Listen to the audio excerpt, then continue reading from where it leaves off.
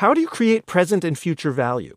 As a leading provider of specialized finance, operations, and technology advisory services for Fortune 500 companies, emerging growth market leaders, and private equity sponsors, Cross-Country Consulting solves today's most pressing challenges and creates present and future enterprise value.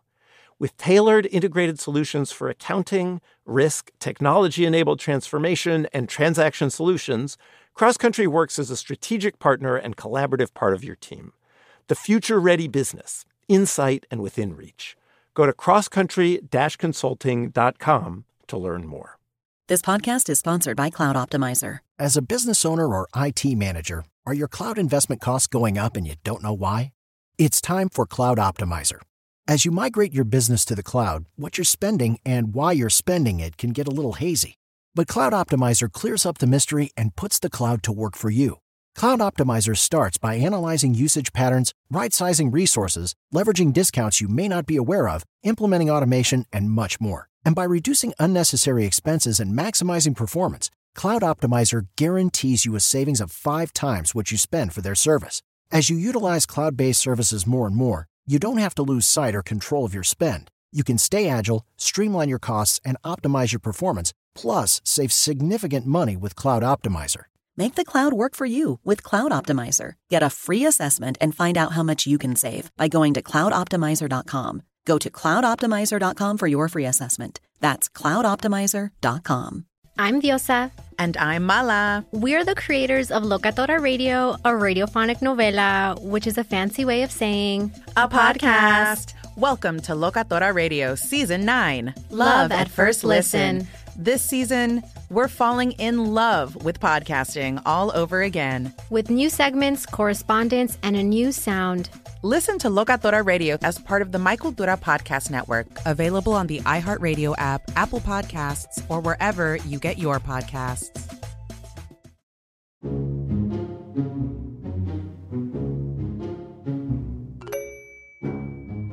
In August of 2002, a little less than a year after the attacks on the World Trade Center, the American military was already in Afghanistan trying to weed out the Taliban and find Osama bin Laden.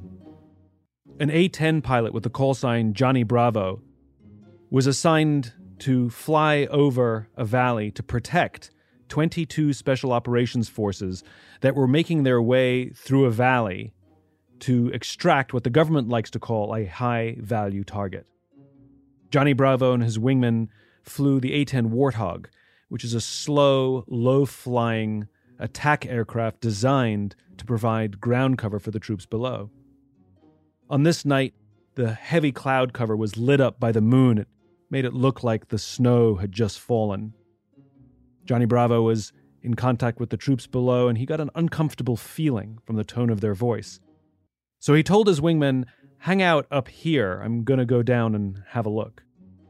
He pointed his plane to the clouds. His plane thrashed about in the turbulence as he flew through the storm clouds.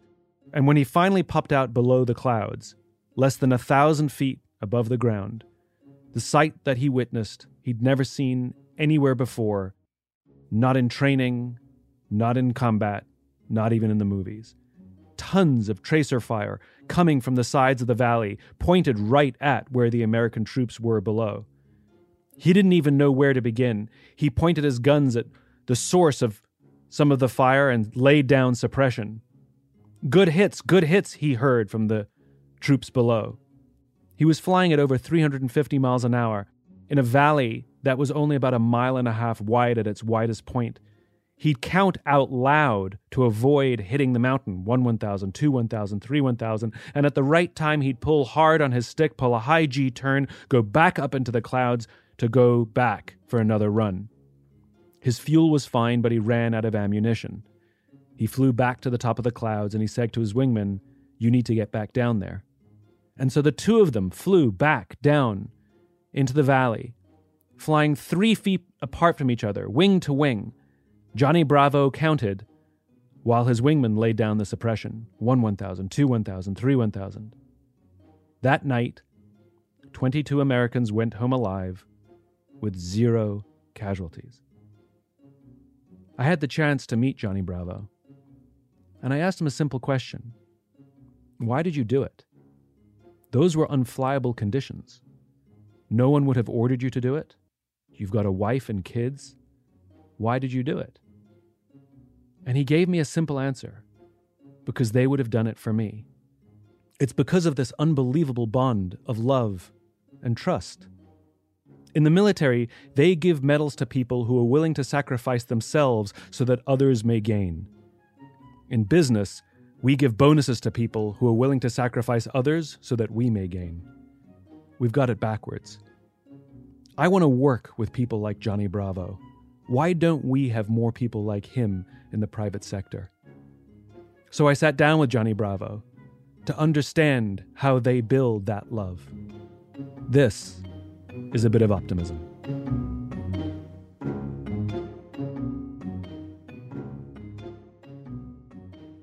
JB, thanks for doing this. Absolutely. You kidding? I've known you for 11 years now. Wow. And I have to say, of all the people I've met in my life, and you and I have become good friends over the years, it is amazing how much I have learned from you, and I've never told you this, how much I've learned from you about service and integrity. And I'll tell you a story that I have repeated to myself and repeated to others, just one of the many stories, just about you going about your day, but the intense lesson for me. So I was supposed to come out and visit you a bunch of years ago. And I think it was the day before, you called me and said, can't come. You said, we've had a bit of an incident on base and I need to deal with it. And if I remember the details, a few junior officers went out drinking with a junior enlisted colleague. Mm-hmm. They came back to base and they were a little tipsy, so they were worried about getting pulled over by the cops. And so they asked the junior enlisted to take the wheel, and she did. On base, they got pulled over by the cops. She was breathalyzed. She was over the limit. She was arrested for drunk driving. And then it turned out that she was also having a relationship with one of the junior officers. And because of the way they acted, they either risked or were going to get thrown out of weapons school. Right. And I called you sort of after the fact and was like, so what happened? You were just sort of recounting the story to me.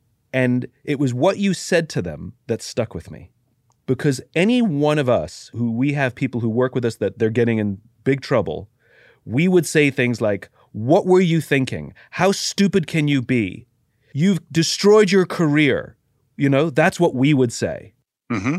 And that's not what you said. You said, do you know how many people you've let down?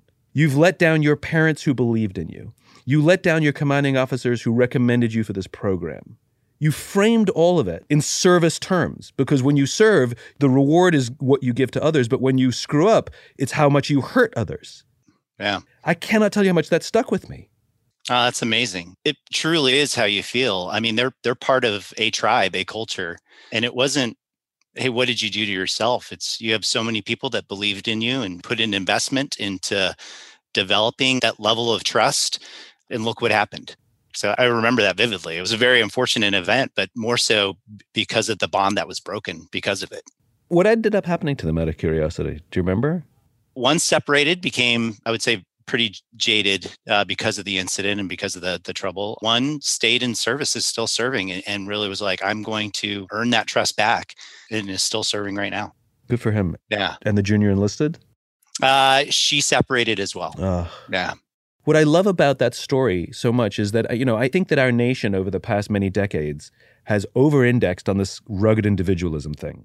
It's like the Marlboro Man really isn't the hero, Yeah. And we've gotten away from service and serving the tribe and serving the community and serving the nation. It's all of those things. Mm-hmm. It's all become about our reward. What do we get? Right. And what I love about this is that service, it keeps you in check, right? Yeah.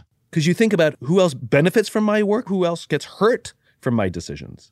Yeah. How did you learn that? Did that come just because you joined the Air Force and you learned it from the Air Force, or did that come from your upbringing? I would say a lot of it came from the Air Force. A lot of it came from the A-10 community. The A-10 is the aircraft you fly, the Warthog. Yeah, the A-10 Warthog. And when we're brought into that community, it is very ingrained into you early on. It's not about you. Like that's the most common quote that we use throughout when you are like, man, that was a tough target to find, or that was a tough problem to work through and try and support the folks on the ground that you're tasked to support. The feedback that you always get from an instructor is, hey, it's not about you, it's about them. So focus on how you best support them. And to me, that's where that really starts to build in. And what's interesting to me is that's specific to the platform and the aircraft that I flew.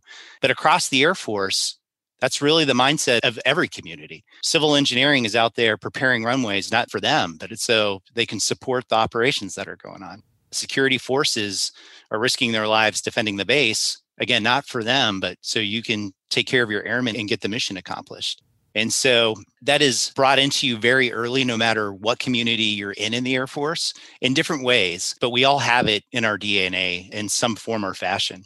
I've told this story publicly, but nobody knew that it was you. That when COVID started and emotions were all over the place, I called you and we had a very candid discussion about how to compartmentalize emotions under stress. In your case, what you learned about compartmentalizing emotion in combat. And you gave me a very stern warning. You said, we can't. Maybe for a very short period of time, but everyone, you told me, everyone suffers the trauma of combat. Absolutely, yeah. Sometimes immediately and sometimes many months later. Yeah. And COVID is a trauma. Mm-hmm. And everyone will suffer the trauma of COVID at some point. Yeah. And I remember calling up all my A-type personality friends who were all trying to pivot their businesses and pivot their careers. And everyone was in mission mode. Everyone was mission focused. No one was dealing with anything. Mm-hmm. And some people thought they had, quote unquote, beat it. In other words, they weren't going to suffer the trauma because they were so good to go. And I remember calling all of them and saying, I got this warning. It's going to happen at some point. My friend told me it happens to him 4 or 5 months after he gets back from combat. And I made this group of friends make a deal that if we feel something, we call each other. And I got calls because of that counsel you gave me. A couple friends, I'm thinking of one in particular who called me and said, I'm struggling. And she didn't go to her husband because he was struggling too. And she didn't want to burden him with it. Yeah. And she told him, I'm calling Simon. Yeah. And we talked every day. I think that's what I found amazing about the entire COVID-19 experience is it was as close to a deployed environment that I think you could almost get in the United States when you look at it. Not similar from the standpoint of combat, but just similar veins of conditions where we're all under a shared experience, which is kind of like being deployed. You're like, hey, I'm over in the middle of nowhere. There's very harsh restrictions or things that we need to do, much like we saw with COVID. There's a life or death aspect to it. There's a lot of unknown associated with it.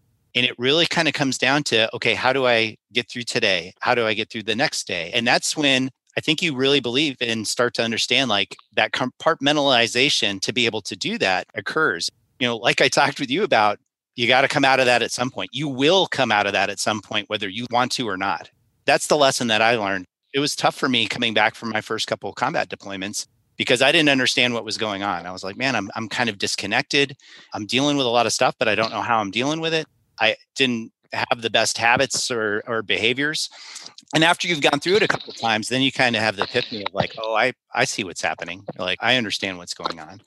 And so in COVID-19, you see something very similar where it's like, hey, a lot of people are going to experience these same things. And my concern when we talked is, I don't know how many of them are ready for it. Because in the military now, we're a little more oriented to know that experience will happen and to try and provide the support and those kinds of things necessary. But for the public at large, I hope everybody understands that they're probably going to have to go through the same series of emotions that we see in the military. Did you see that folks in uniform better able to cope with COVID because of the training that you received? Yes and no. I think what was most interesting and difficult was the military members themselves, I believe, had a framework because they had been in that environment before to deal and adapt, but their families and their spouses did not. And that was, I think, almost as tough was when you had a military member going like, hey, I know how to deal with this, but I'm having trouble supporting my spouse who's going through this or my kids who are going through this.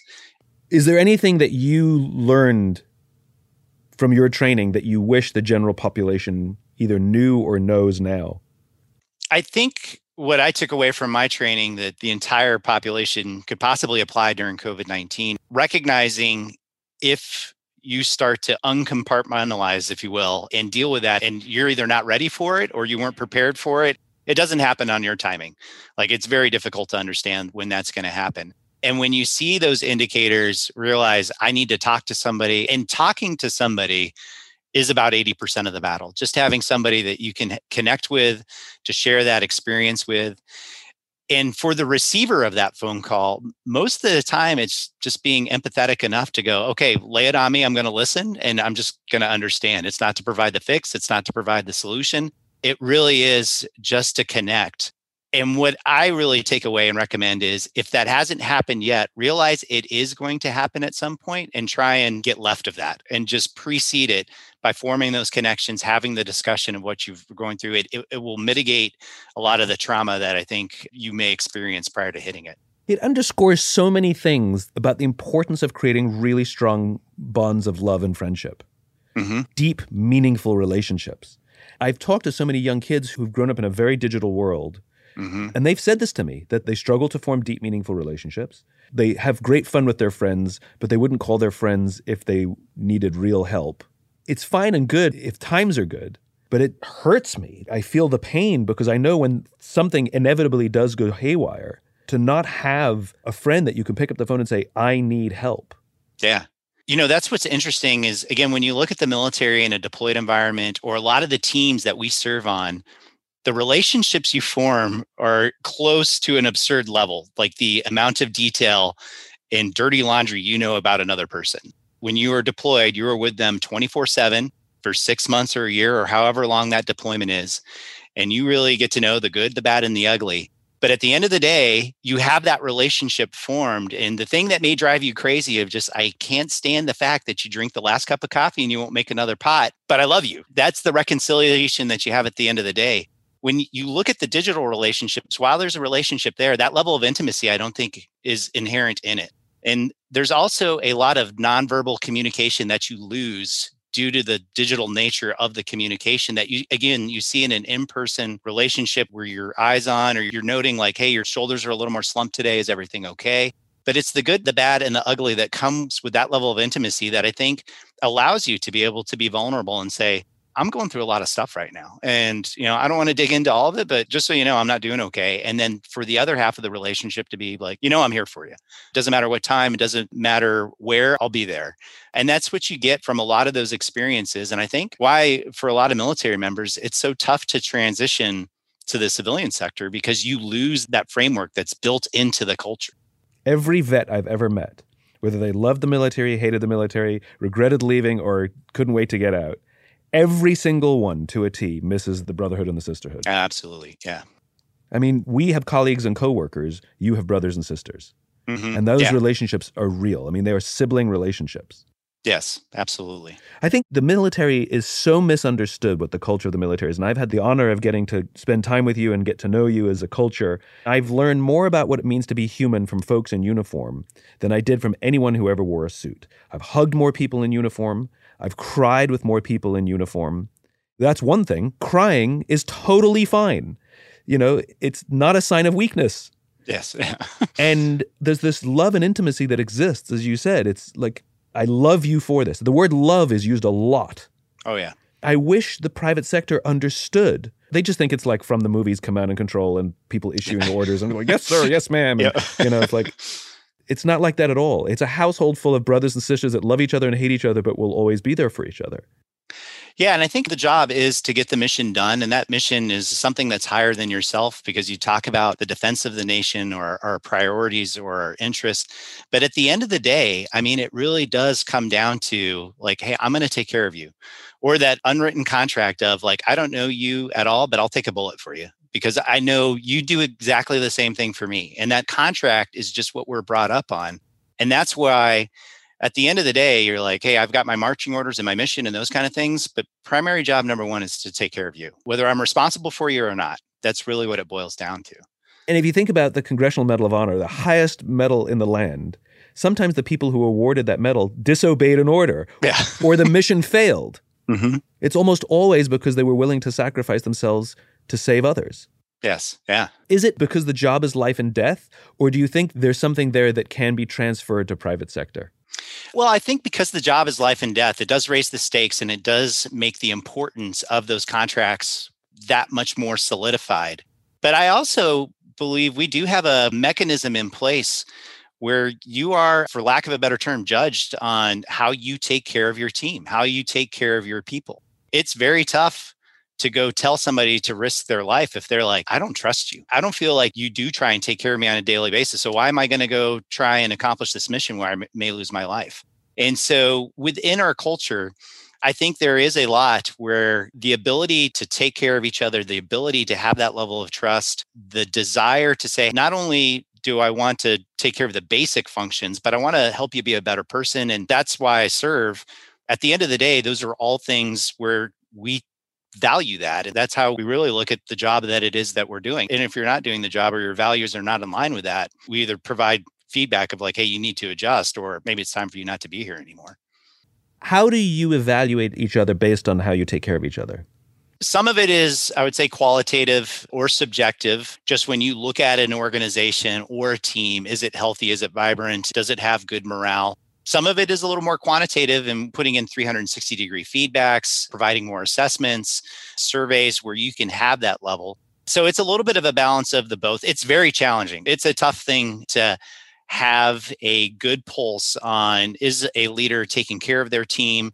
Is it maybe more of a toxic environment where they're looking out for themselves and they're burning the team? But I would say that that is one of the top concerns of the organization overall is, hey, how do we ensure leaders are developing their personnel, taking care of their personnel, and not doing things from a standpoint of either just trying to propel themselves or burning their team at the expense of just saying, hey, I'll get that mission done. It doesn't matter what I do to them. I would say there's a couple tools that are in place to help you do that, but a lot of it is qualitative of just your sense as you look at a team, you look at the dynamics and go, I've got a good leader here who's taking care of their people and making sure they're okay.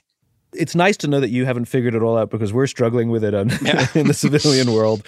I think the big difference is the striving, which is, it goes back to that planning. It's a wheel in constant motion, a striving to figure it out, to improve it, to evaluate it all the time.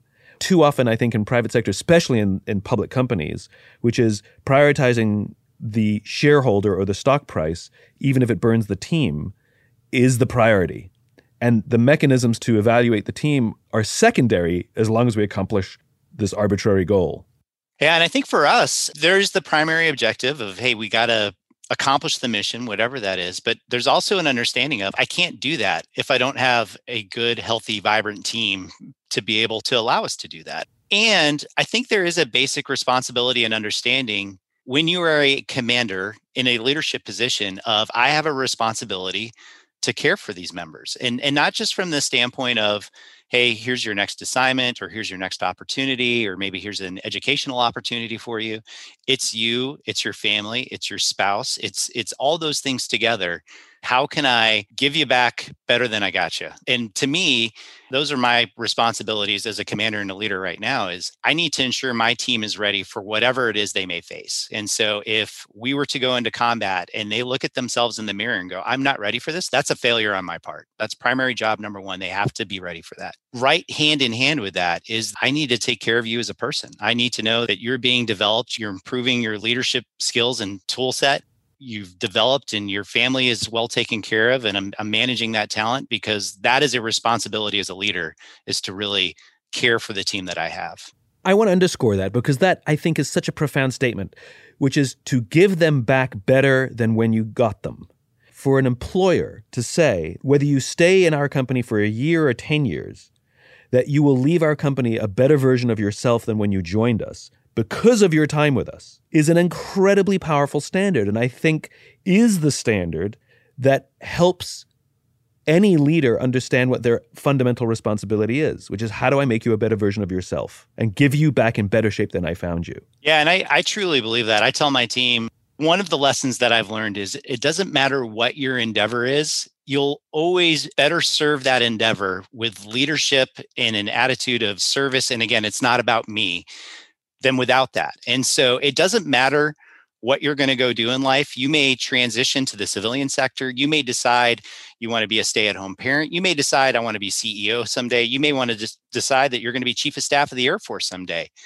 having those leadership skills and having a sense of this is bigger than myself and how do I give back is going to serve you throughout. So how do I help develop those qualities and provide you what you can use to go forth and conquer those things? And again, I look at that as my responsibility as a leader. And then on the commander side, it's the responsibility to go, and hey, as a team, we're all going to try and accomplish this mission together. What have you learned in the military that you've been able to translate as a parent? Because you've got 3 kids. I would say a lot of lessons learned, primarily from the standpoint of that empathetic leadership, because my kids have had to move around. They've had to deal with COVID, just like I've seen other families deal with COVID. And I do the same in the flying community where I've been through experiences and I'll try and tell a young pilot like, hey, listen, this is where either I messed up or something that I learned. I want to hand that to you so you can be better than I am. And I feel the same way with my kids. I'm constantly trying to provide the, hey, listen, I didn't do this so great, so take it from me, go in this direction, but still having and allowing the freedom for them to skim their knee here and there so that way they can learn from it as well. And really trying to establish that relationship of I'm here to provide, again, the kind of the framework of our culture as a family, but also I'm an instructor. I'm here to give you the lessons that I have in the hopes that you're better than me someday and you can make an impact and you can go. This is such a good lesson. There are so many leaders out there who try and teach those on their team what they did right so that you can learn to do it right also. And I think we do that with kids, right? Which is, I'm going to tell you how I did it right so you can learn how to do it right also. And what you're saying here is you're telling those on your team, you're telling your kids, let me tell you when I did it wrong, which I think is a nuanced but profound difference as the lesson learner. I mean, even for me, because I have such respect and admiration for you, that when you tell me the times you screw up, what it does is it makes me feel I can do this. I can work to that standard because he gets it wrong. But if all you did was tell me all the stuff you got right, I'd be like, I'm out. I can't. This is unrealistic. I think that's the 2 aspects of it. One, as you know, I graduated from the weapons school. And for those that don't know, it's like the Air Force's version of Top Gun, only better. But our mantra there is humble, approachable, and credible. And I believe the humility part of it means a great deal. It's to say, hey, I'm not perfect. And I have messed things up, but I want you to learn from that. And I really believe that with my kids. And it also establishes a level of vulnerability where it's like, hey, you can see the real me. You know, there's not a facade here. I'm not putting up this wall saying I'm 10 feet tall and perfect. I'm scarred up and I have no problem hugging those scars and saying, this is what I've learned and where I am today. And I want you to benefit from that. And it's worth saying, because I know this, there's a little detail that I know, in living that humble, approachable, and credible mantra, that you would never say what actually happened, which is you graduated number 1. Yeah, well, I was very lucky. Yeah. You're easy to embarrass. Yes. Yeah. Because all I have to do is point out the stuff that you actually excelled at, and it drives you nuts. It does. Absolutely. I have a question for you. I think one of the scariest moments for people in the military is when they make that transition to the civilian sector. And like we talked about, will they find something like they had in the military, that level of trust, that those friendships, those bonds, that camaraderie of brothers and sisters? Is that out there with what you've seen from corporate America or within companies? Is that magic ingredient anywhere to be found? I often tell people, like, I think we're going to have to create it. When you make that transition, take it with you and create it wherever you are. There are precious few companies that have it.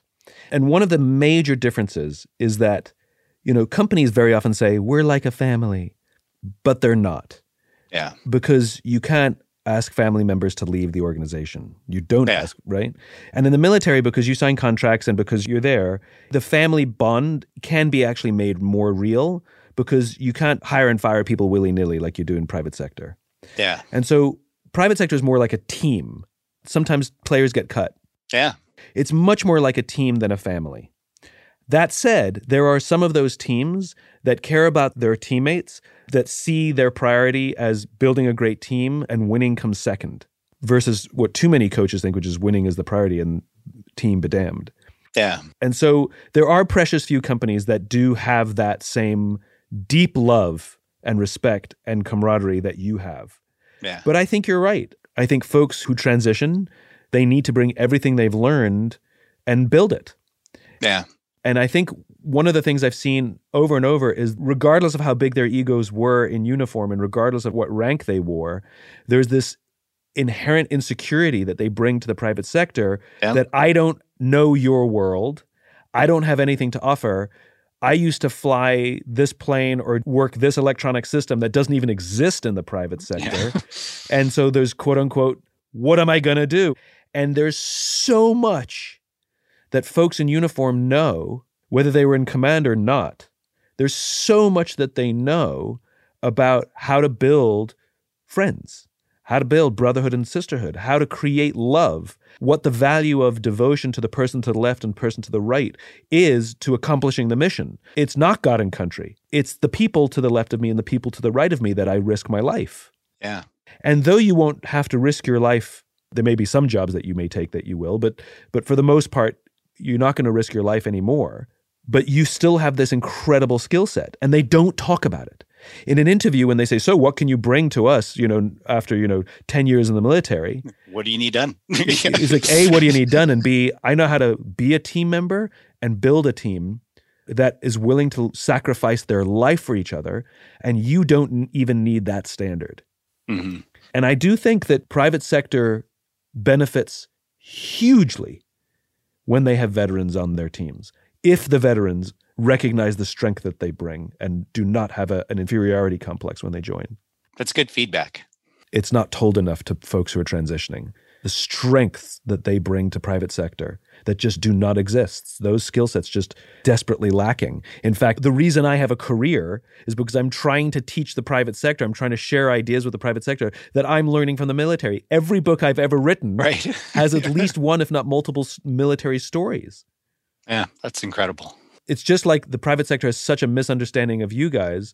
I think you guys have such a misunderstanding of the private sector. They don't give you enough credit, and you give them too much credit. Yeah. Yeah, no, it's valid.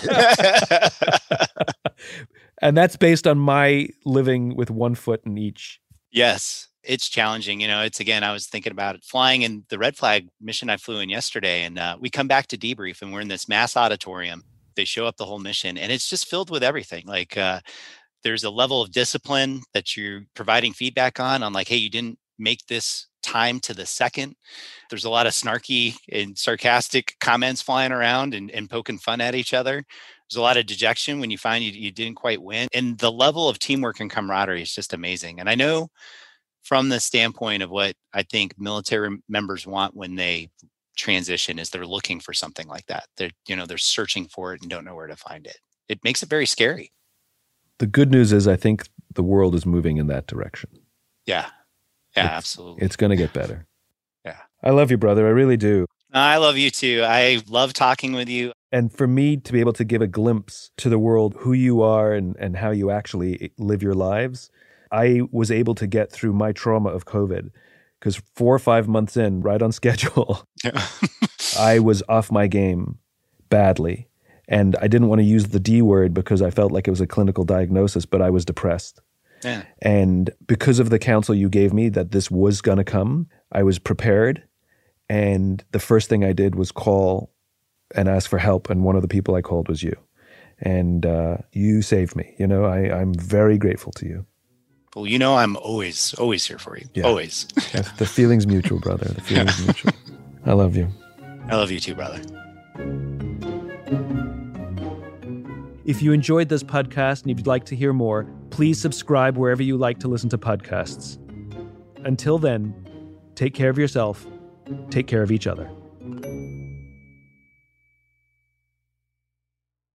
This show is sponsored by BetterHelp. It's a simple truth. No matter who you are, mental health challenges can affect you, and how you manage them can make all the difference. That's why everyone should have access to mental health support that meets them where they are and helps them get through. BetterHelp provides online therapy on your schedule. It's flexible, simple to use, and more affordable than in-person therapy. Connect with a licensed therapist selected just for you. Learn more at BetterHelp.com. That's BetterHelp.com. When you drive a vehicle so reliable it's backed by a 10-year, 100,000-mile limited warranty, you stop thinking about what you can't do and start doing what you never thought possible. Visit your local Kia dealer today to see what you're capable of in a vehicle that inspires confidence around every corner. Kia, movement that inspires. Call 800-333-4KIA for details. Always drive safely. Limited inventory available. Warranties include 10-year 100,000-mile powertrain and 5-year 60,000-mile basic. Warranties are limited. See retailer for details. I'm Tamika D. Mallory. And it's your boy, my son, the General. And we are your hosts of TMI. And catch us every Wednesday on the Black Effect Network, breaking down social and civil rights issues, pop culture, and politics in hopes of pushing our culture forward to make the world a better place for generations to come. Listen to TMI on the Black Effect Podcast Network, iHeartRadio app, Apple Podcasts, or wherever you get your podcasts. That's right.